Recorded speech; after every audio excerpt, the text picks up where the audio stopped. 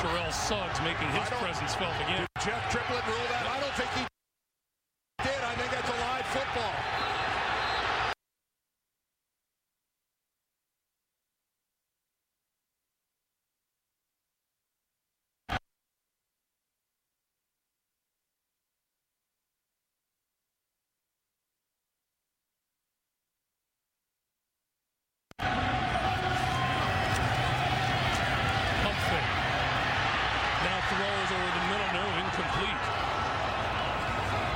Terrell Suggs making his presence felt again. Did Jeff Triplett rule that? I don't think he did. I think that's a live football. That's a Baltimore touchdown. That's Corey Benny doing the celebrating.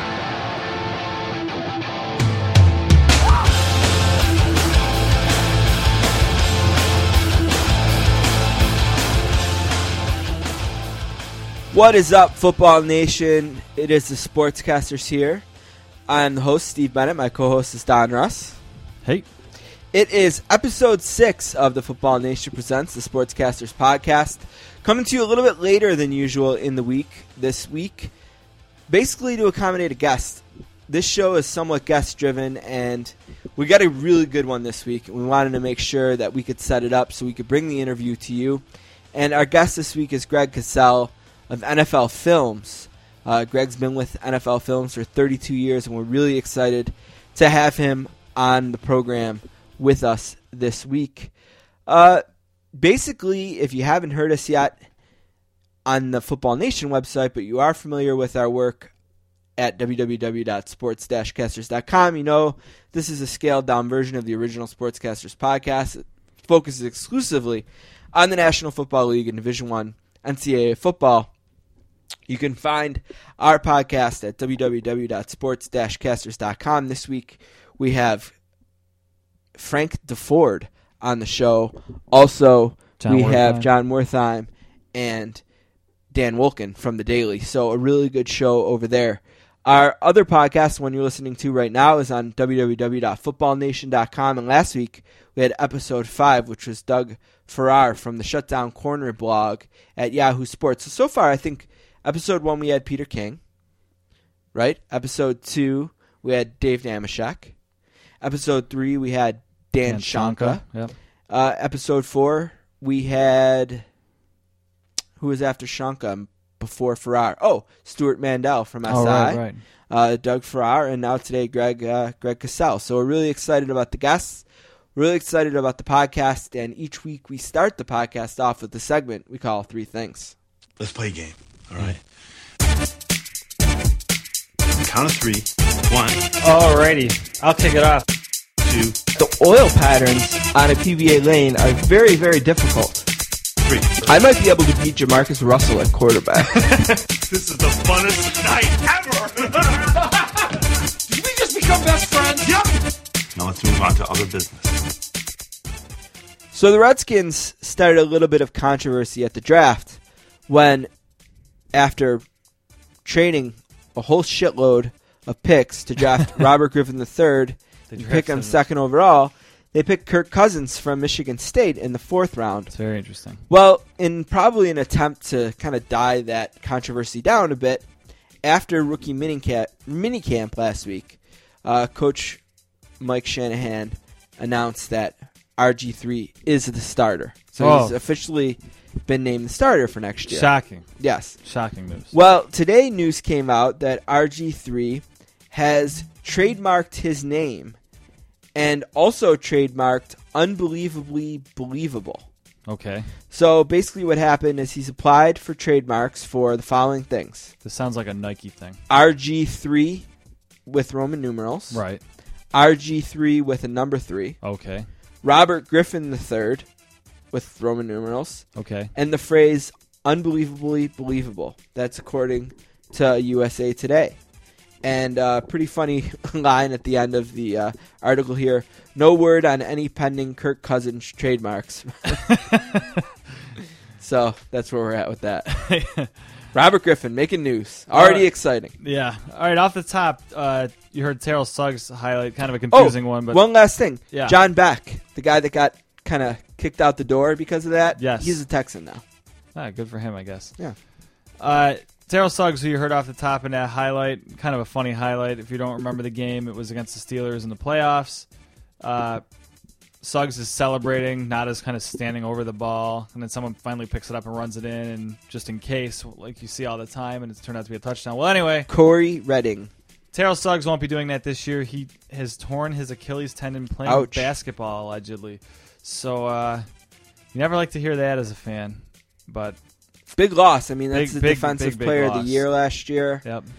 Interesting, though, that it kind of worked out the way it did for the Ravens, who drafted Courtney Upshaw. Yeah. You know, so guess he's gonna have to step up. He's away, another guy that's probably going to be named a starter pretty quickly in the process.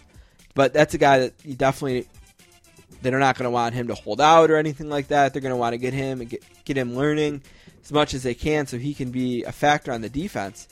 But Suggs has come out and kind of said, I think he said on Twitter that he laughs about how everyone says it's the whole season because he says that he only kind of partially tore the Achilles tendon and he's going to be making it back for at least half of the season. Guys are insane athletes, so you never know. But and there was word today that Adrian Peterson is saying he'd be disappointed if he doesn't play week 1. Or actually, quote unquote, very surprised if he doesn't play in the opener. That's amazing, but I know his doctor, I believe, said something like he's never had a guy that was the athletic specimen he was.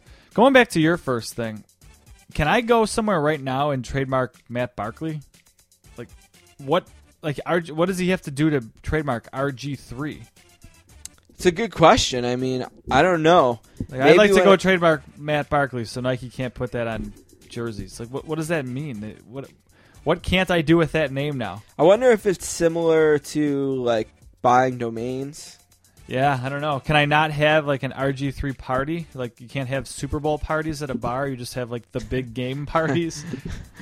It's a good question. I don't have a great answer for you, but it brings up a very, very interesting point. Yeah, I don't know what he's looking to do with it. God bless him. My number 2 thing, this bounty stuff just won't go away, huh?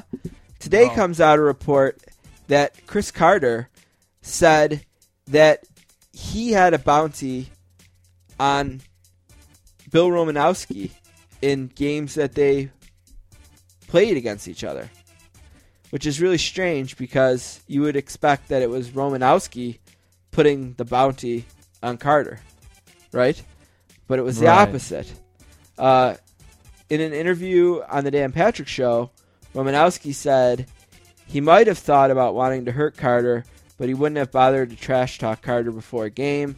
It's absolute fiction. If he could read my mind in pregame, yeah, maybe he had it right, but I didn't talk before games. I was in the zone. I was focused. Right. I was thinking everything I had to do to help our defense, to help our team win a football game. That's all that mattered. Now Carter's kind of backed off that and said he did it on the first play of the game or something like that, not in pregame, but either way, the idea that Romanowski said nothing is crazy because he never says nothing, and the idea that they waited to come out with this, I don't know. Carter says that he put the bounty on Romanowski as a form of self-defense after Romanowski approached him before a game and said, "I'm going to end your career, Carter."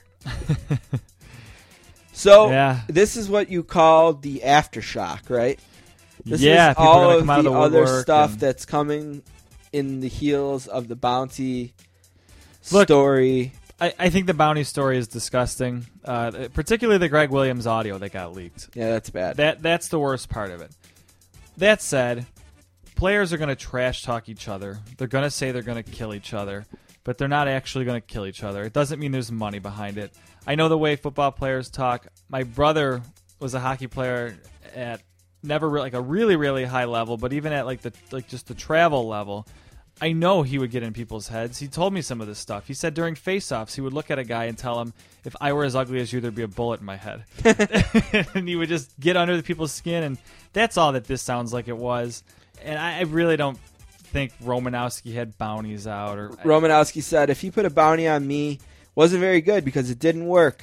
I just think this is his way of trying to make himself relevant for what is going on now. Right. Players talk, and I mean, there's a serious issue of what actually happened, but I think it's going to get foggied a little bit by things like trash talk now. So it's a slippery slope, and it's a funny new world we live in the NFL. All right, my second thing this week. This is a tweet from kind of Cold Hard Football Facts rival a little bit here, Football Outsiders, but I'm not sure who this guy is, but Football Outsider, or FO_M Tainer, TANIER. He tweets that D'Angelo Williams is 4 carries away from joining Jim Brown as the only players in history with 1,000 carries and over 5 yards per carry. Wow. Now, there's a lot of stats out there that kind of sound real situational and crazy and stuff, but I think this one's pretty significant. That's saying that you've had a career that is at least, 3, 4, 5 years long, and you've been good that whole time. Yeah, if you figure it's about 200 carries a year, maybe a little bit more than that. Brown obviously had more carries. I don't have the stats in front of me right this second, but he obviously had way more, so his career was a little bit longer. Numbers more significant than D'Angelo Williams. But still, it's something. And it's amazing with as lousy a team as D'Angelo Williams has had.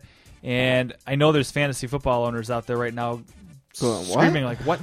You got to be kidding me. This guy's been terrible for me, but he gets the job done when he gets the ball. So he's busted off some long runs in his career, He has.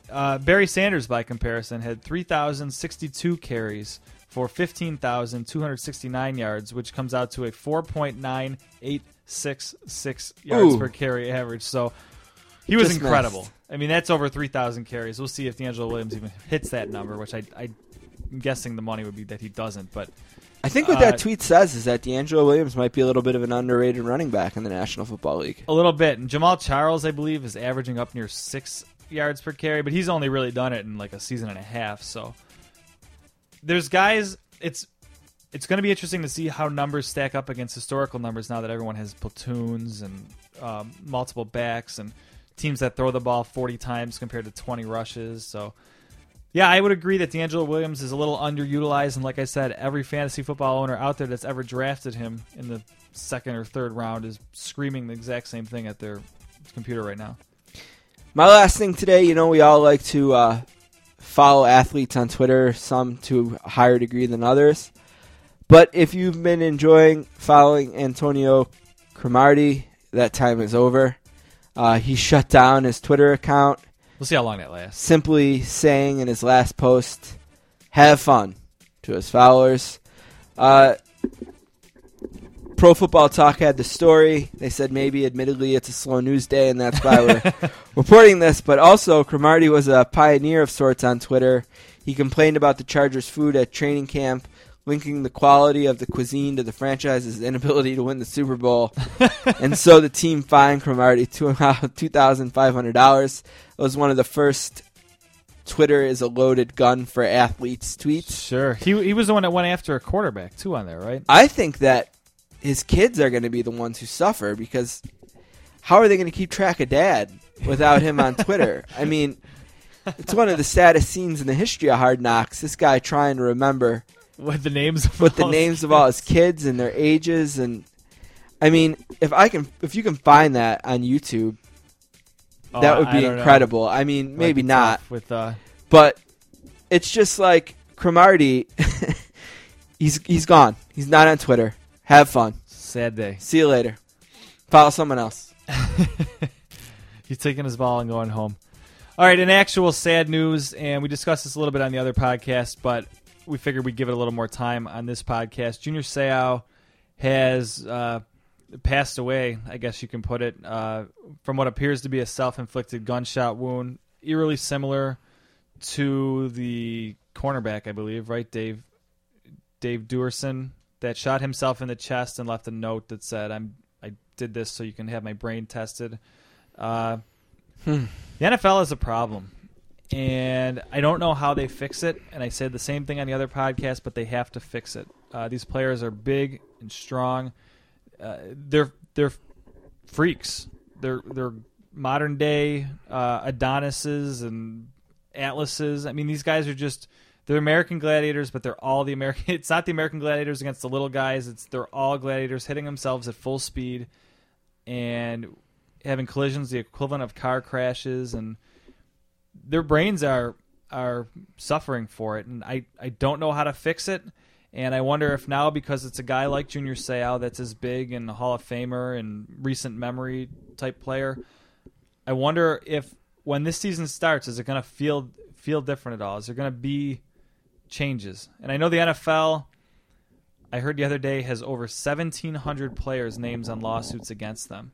Yeah, that's insane. That's nuts because I don't know how many players have played in the NFL, but that's got to be a really good portion of it. And Roddy White isn't happy about that, and I'll tell you about that in a second. But first, the Junior Seau thing is super sad. I don't mean to not talk about the personal aspect of it. It's a terribly sad story. It really broke my heart when I heard it because this is a guy who has brought me years and years of entertainment. I always loved to watch Junior Seau play. He played the game a way that not many others do.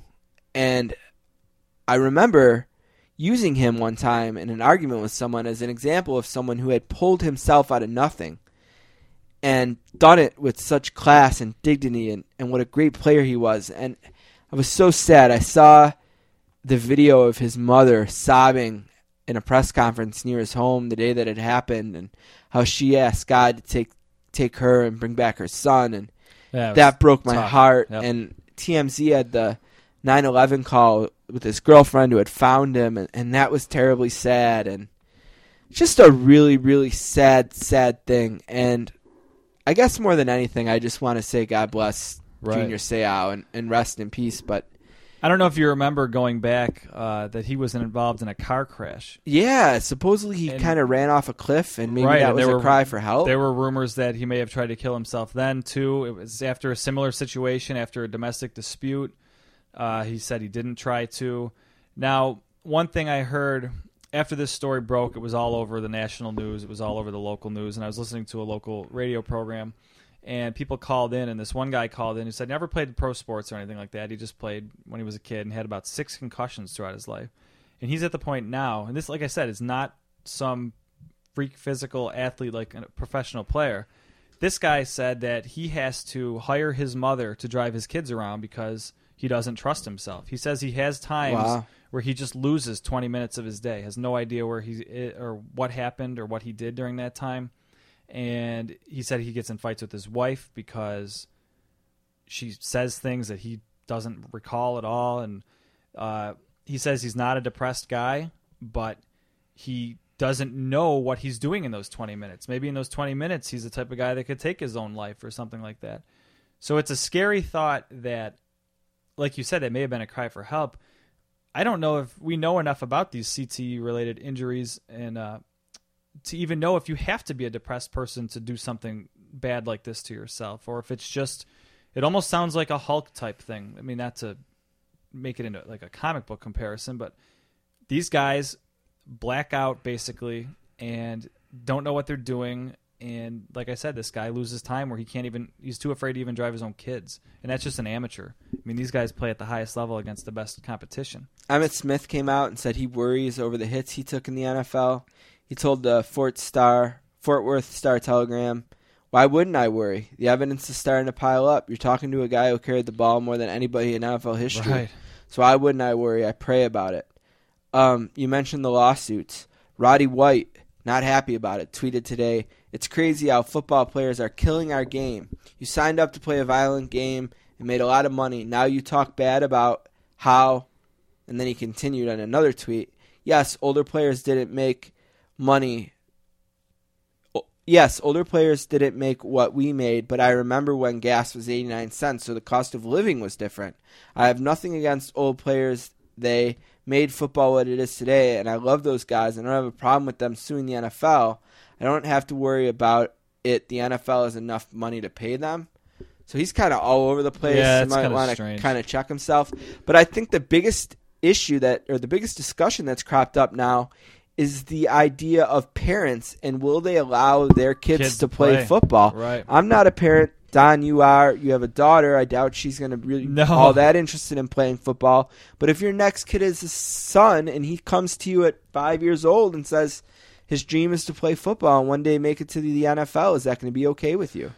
Look, that's the scary thing is on that same program I was listening to, a kid called up saying he's like a 15-year-old kid. I think he played high-level hockey, he said, the caller. And he said that he hides head injuries from his mom because she knows he'll take him out of hockey. That's scary stuff. I mean, first of all, at the amateur level, I think if you get a concussion, you're done for the year or longer. You know what I mean? They have to take this stuff really seriously. I don't know what I would do, honestly. It's a scary thought, and I know some people out there are probably thinking, I'm fine. I played football growing up my entire life. I'm fine. I dodged it or whatever, but I don't know. It seems it's you look at people like Eric LeGrand, the kid from Rutgers who's paralyzed now. You see all of the devastation, but then the flip side of that is ESPN and Sports Illustrated and Peter King did a great report on just an average NFL team, the Cincinnati Bengals from the 1980s, and it was amazing how different each player's result was. Yeah. Some guys had concussions, some guys had the soreness here and there. Boomer Esiason, the quarterback who's taken maybe the most hits on the team, says he doesn't have a single effect. Sure. And I mean that's a fair thing to say, but maybe the more fair comparison is to take that whatever 80-something Bengals team and compare it to 30 people that worked in a bank or an office for that time. You know what I mean? None of those people are dying of any of this. So even if it's one is too many, and I know it's unavoidable, but they have to do something to bring it down. And the fallout has already started today. I don't know if you've heard this yet, but just a few hours ago, Jacob Bell, who started 100 of 109 games from 2004 to 2011. So that's a fairly good career. So it'll be interesting to see if a younger player does this, but retired. He said Seau's death was the cherry on the top that convinced him to end his career. Basically, it's not a matter of how you're going to... Football players all talk about how they have bumps and bruises when they're in their 40s and stuff like that, but you want to be there. You want to be around for your kids and your family and stuff like that. So I don't know. I don't mean to talk like football is the devil, because obviously I love it. I do this podcast. I love fantasy football. I mean, you heard of us getting, if you listen to the other podcasts, excited the last 2 weeks about fantasy football drafts that we won't be having for months still. But something has to be done, and I almost think, I don't know who needs to do it, because I think Roger Goodell is in a position where he has to look out for the viability of the league in terms of, from a legal standpoint. They've got everything he does now, they talked about the Saints bounty. This was known about years ago, but he lawyered up and made sure he did everything right to keep the NFL out of trouble so that they didn't do anything wrong. Meanwhile, they could have been doing this for however long. I mean, he's got to act in the interest of player safety and not in the interest of the legal side of it from the NFL's perspective. I think what the NFL needs to do is they need to do the obvious stuff first. Like, how can you change the helmet? The helmet seems to have been the same for a long time. Is there not any ways that you can change the helmet? Yeah, I mean, second is, I've always heard that mouth guards can be the biggest deterrent to helmets. Yeah, they need major penalties. Are there rules and penalties? Because I always see them hanging out of their mouths. You see that with hockey kids all the time. Make sure that these mouth guards are in and improperly, and it's the best mouth guards being used. Yep. And anything you can do that's obvious, do that. Yeah, there's not enough money you can spend on these guys' safety. Yeah. Because otherwise, if you got players dying and players quitting, like Jacob Bell, you're not going to have a league before long. Mark Kelso is a guy who played for the Buffalo Bills, and he wore a special helmet. And the Bills forced him to wear that helmet. He didn't want to wear it. That apparently helped prevent future concussions in his case. Yeah. So maybe we should all wear those helmets. People joked he looked like who was the green guy on the Flintstones? His little imaginary friend. But it was a really oversized helmet. Yeah, but Green Kazoo or something like that. Yeah, something like that. But yeah, it probably. But if everyone was wearing them, right, no one would care, right?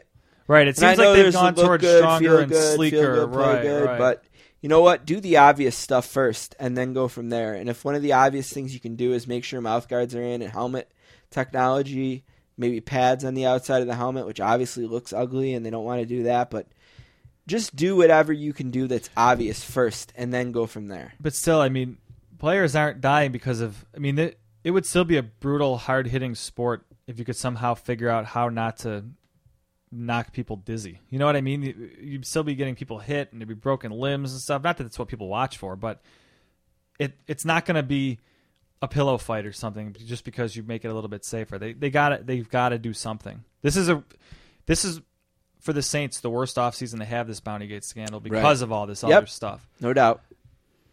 But if anything, it brings a gigantic microscope on the NFL, and I'm Roger Goodell, and he's got to do something. Well, we started this with Junior Seau passing away. We should end this with saying, rest in peace, Junior Seau. God bless you and your family. Hopefully you're in a better place. And we'll be right back with Greg Cosell.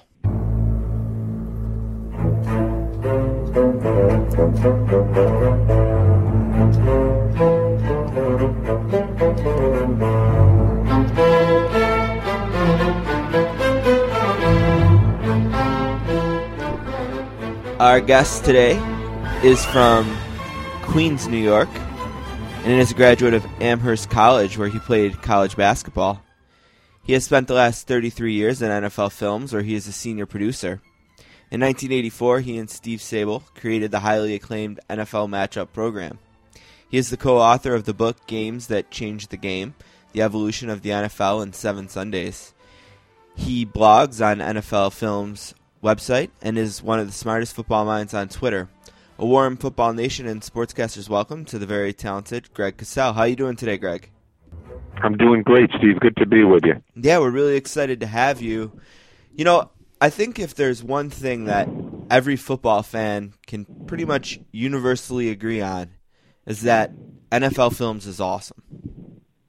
I mean, you usually don't get much of an argument if you start a conversation with that.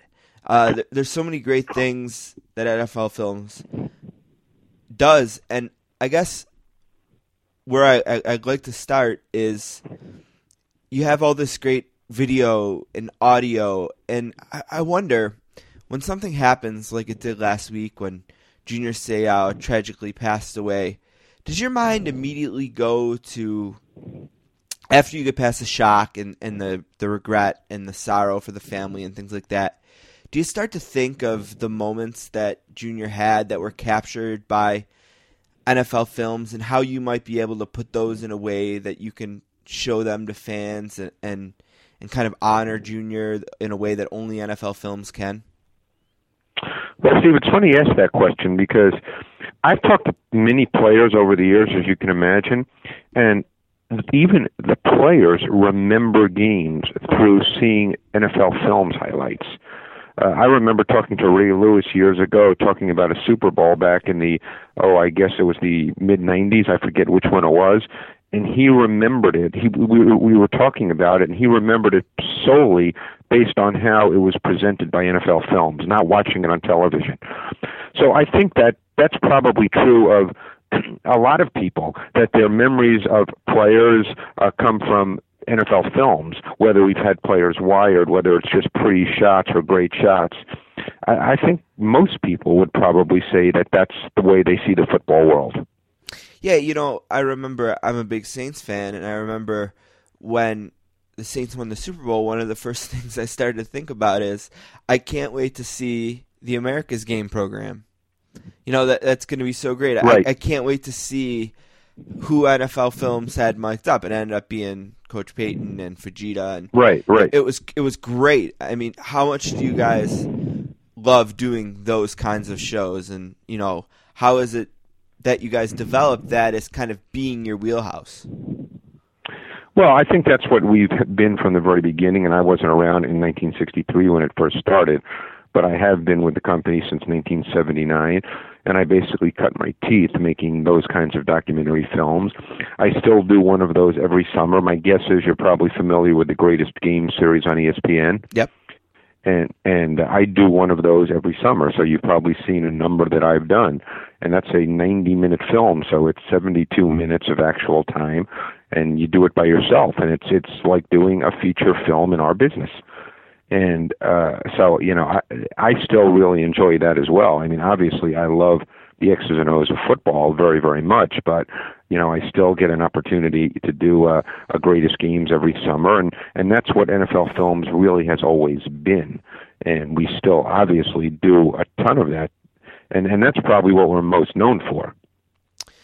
Does it make you proud when, I read in the introduction that you and Steve developed a show in 1984, and here we are all these years later, and it's still one of the shows that true football fans are most excited to see as they get ready for their games every week, and that's the NFL Matchup Program. How proud are you of that program and the success of it over the years?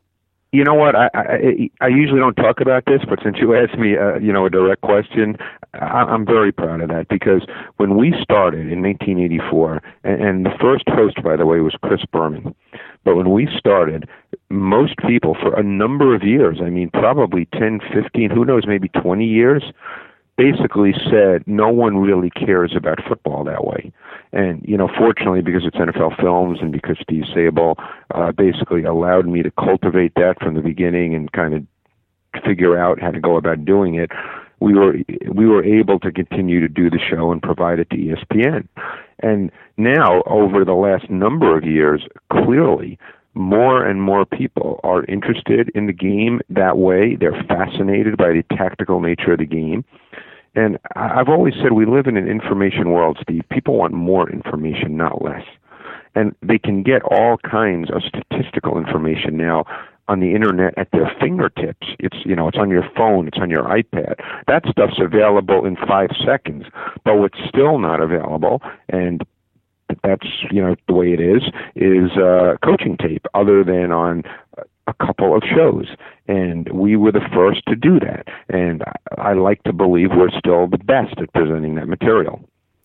Why is it, do you think, that 11-on-11 tape is guarded as closely as it is?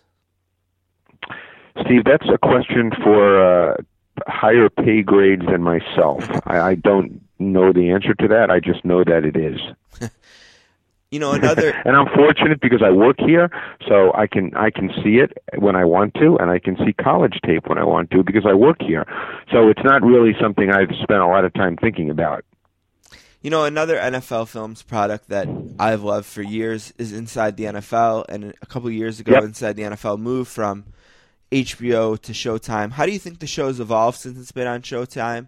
And do you think it's a better show there? And what do you see as the future for Inside the NFL? Well, that's a tough question for me to answer, and I don't want this to come across the wrong way, but I don't see the show because it's during football season and I'm working. Right. So, other than, seeing some highlights here and there, our highlights, I don't actually see the show on TV. I know all the people on it very, very well. JB, Phil Simms, Collinsworth, Sapp. I know those guys really well, but I'm not home at 9 o'clock on Wednesday night, sitting down comfortably with a drink and watching the show. So I don't know really how to answer that. Okay. One thing I'm sure you'll be a little bit more comfortable in answering, and one of the great moments for NFL Films was at the Hall of Fame last year. When Mr. Sabol was finally inducted into the Hall of Fame. What was that weekend like for everyone at NFL Films? Well, I can only tell you what it was like for me because Ed Sabol hired me. When I interviewed in 1979, I interviewed with him. And he hired me, and I would call Steve Sabol my absolute mentor here at NFL Films. So it was a really proud moment. And I remember being at the Dallas Super Bowl with the horrible weather when that announcement was made, and a number of us at the NFL Films Hotel in Dallas were watching on TV at the time, and it was really emotional when Ed Sabol was announced as a Hall of Famer. So I think a lot of people here have tremendous pride and feel really good because there's no better place to work. It's a great place to come every day. What kind of innovations, or what are some of the next steps that you can see NFL Films taking in the next couple of years as football evolves?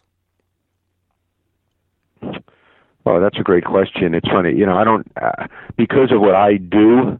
I'm very conscious of my show and the things that I work on. I think what you're always looking for more and more of is access to players as people. That's a lot of the things we do now, because we're very busy in the off season, and people might not realize that, but we do a lot of programming that's not just dependent on the games. And I think it fits with our world now, with the social media element of our world, with Facebook, Twitter. People feel they have a greater connection to people, whether they're athletes or just normal people like you and I. So I think we do more and more where we deal with these players as people and not just football players. You mentioned social media, and you've certainly taken to Twitter.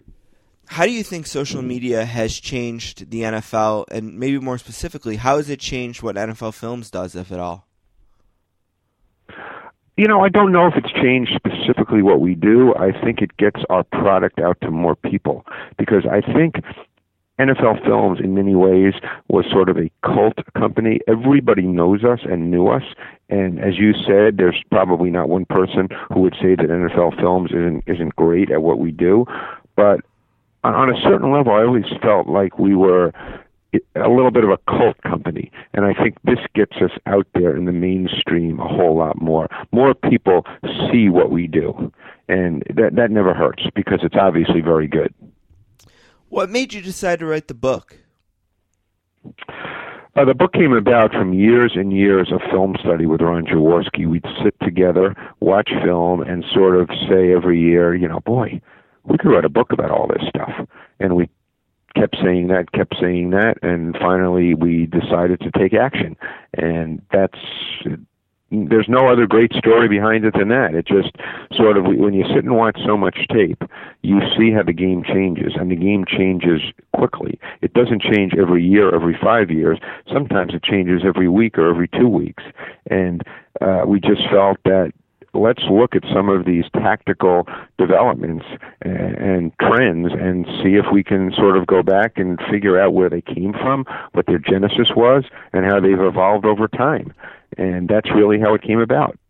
When you picked the games that changed the game, was there a lot of debate there between you and Jaws? Which games maybe should represent this change? Is there a specific maybe game in there that could have been a different game, that maybe a story behind that? Yeah. I think you could always say that. I mean, I know when we talked about the Bear defense under Buddy Ryan, they also played that same year in '85, the 49ers earlier in the season, and they beat the crap out of them after losing to the same 49ers the year before in the playoffs, and that was the year the 49ers won the Super Bowl. So we certainly could have used that game. I think that's always open for debate. I think at the end of the day, what the book is really about, even though the games are presented in detail, I think the book's ultimately about men who were pioneers and who changed the tactical landscape of the NFL. So to me, it's really more about that. Just by the nature of the book, we ended up doing a lot with the specific games. But I think really when you look deeper, it's really about 7 men who sort of have been seminal figures in the intellectual and tactical advancement of the game. Football Nation and the Sportscasters are here with Greg Cosell, senior producer from NFL Films, who you can find on Twitter at Greg, Cosell. When you entered this business and basically took an off-camera role for the most part, was that partly based on the fact that you were concerned or maybe wondered what it would be like to enter the business as a Cosell, having an uncle who is the most famous sportscaster really in the history of sportscasters in front of the camera? Was it just more comfortable for you to be behind and not have to deal with those comparisons? You know what, Steve? And this might not be the answer you're looking for. I didn't give that 1 second of thought. I was just, a kid who graduated from college. I'd actually gotten a job my first year out of college out in Michigan. I was a high school teacher in a private day school and a basketball and baseball coach, and realized that I wanted to do something else, and probably sent 1,000 resumes and cover letters across the country. NFL Films was one of them. Simply because one of my roommates lived in the Philadelphia area, and his father told me about NFL Films.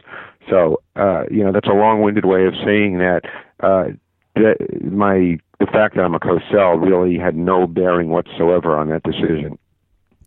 Interesting. So we're sitting here talking in the spring, still a few months away from the NFL season. Maybe as a last thing, what are some things that fans can look forward to in the world of NFL films as we get ready for the rest of the offseason and transition into the new regular season? Well, one of the things that we started last year, and we're doing, I think, 13 more of them this off season, and maybe you've seen the series of Football Life. We did one on Bill Belichick. Did you get a chance to see that? Yes, I did. Those are great. I love the Walter Payton one, and I thought Jeff Pearlman was great in it. And we're doing 13 more, and so I think that's something people can really look forward to.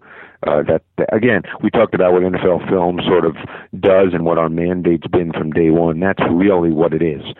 So, but again, a perfect example. Those shows certainly they're about football players or coaches or executives, but for instance, we're doing one on Tom Coughlin, which I think will be fascinating. But ultimately, shows like that go deeper now. It's more personal. It's more humanistic. It's not just football. It's not just seeing the pretty ball in the air. So I think that gets back to what we were talking about earlier. We do a lot more now, but people should definitely look for those shows because they'll be terrific. And those will air in the NFL Network again this year? Correct. Okay. And about when will they start? I'm not sure. They're being worked on now. My guess is probably late June, July would probably be when the first one would come out. And I'm sure we'll do some other documentaries. Did you see the Namath documentary on HBO? I did. Loved it. Yeah, we were obviously a major part of that. It was a collaboration with HBO. But, we did a significant part of that. So, I mean, those are the things we'll continue to do. And, that's, like I said, that's really what the mandate of NFL Films has been pretty much from the beginning. Well, Mr. Cosell, our time is up, but this has been an honor, and I really appreciate you taking the time to talk a little bit about NFL Films, which, like I said at the beginning, if you can show me a bar where two guys are arguing that NFL Films isn't great, I would be shocked. So everyone in the football world loves what you do, and we really appreciate you giving us a little bit of time here today to kind of peel the curtain back a little bit. Hey, Steve, it's my pleasure. Anytime. Thanks for having me. Thank you, sir.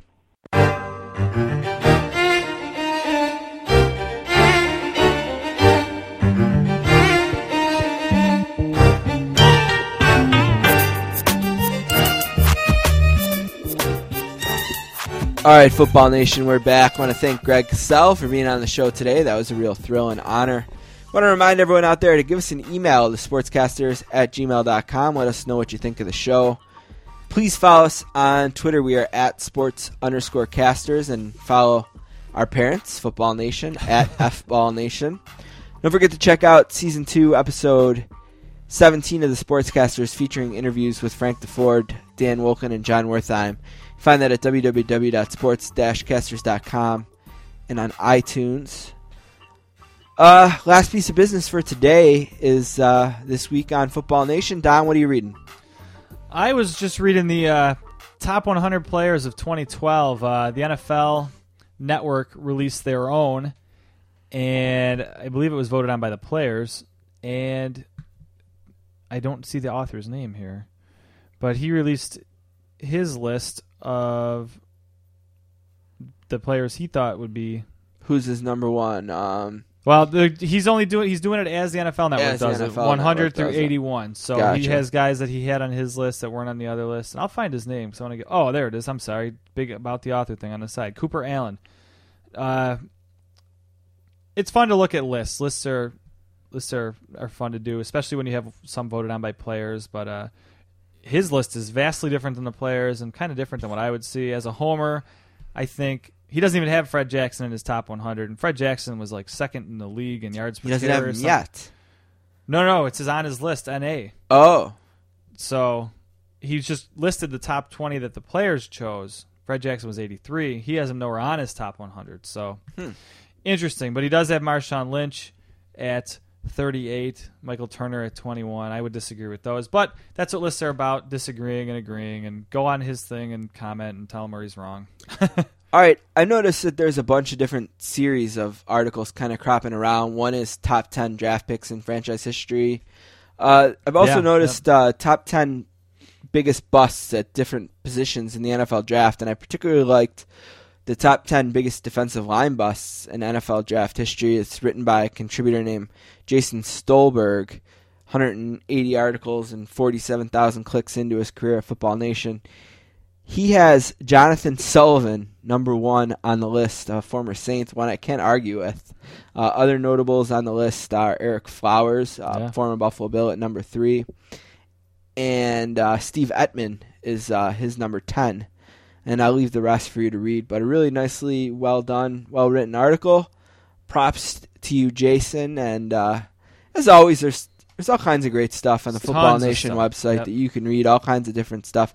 And all kinds of different lengths, too. There's short stuff, there's long stuff, there's features, there's just something real quick. Yeah, and keep in mind, this is the off-season, so, I mean, these guys don't have a ton of content to go on now, so they're making it as interesting as they can, and there's some cool things there. Like I said, lists are a lot of fun. But check it out now while they're in the off-season. Read a few articles by these guys, kind of find an author you like for your team, and then you can follow them through the regular season, too. Real quick, before we do the whole signing off thing, I just wanted to read something real quick that I forgot to read off the top. It's from Eric Olson, who is an offensive lineman for the Saints now. He, over Twitter, at eolson69, which is his number. Yeah. He has a nice little set of tweets here with an anecdote about Junior Seau. And I'll try to read this. It's disjointed a little bit because of the character limit. But, wow, this is a tough one. When I was a freshman in high school, Junior Seau worked at the Jay Fiedler football camp. At the time, football camp, at the end of one of the days, he challenged anyone to a one-on-one. Being one of the, quote, big kids, I was volunteered by my buddies who went up in front of the whole camp to face this monster of a man.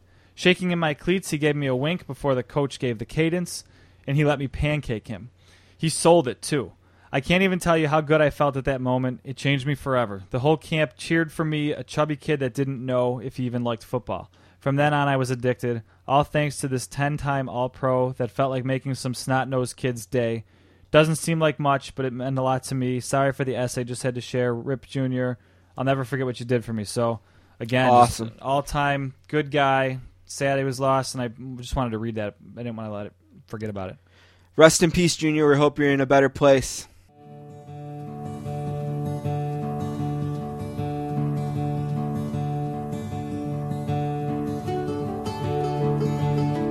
Spend my days with a woman unkind, smoke my stuff and drink.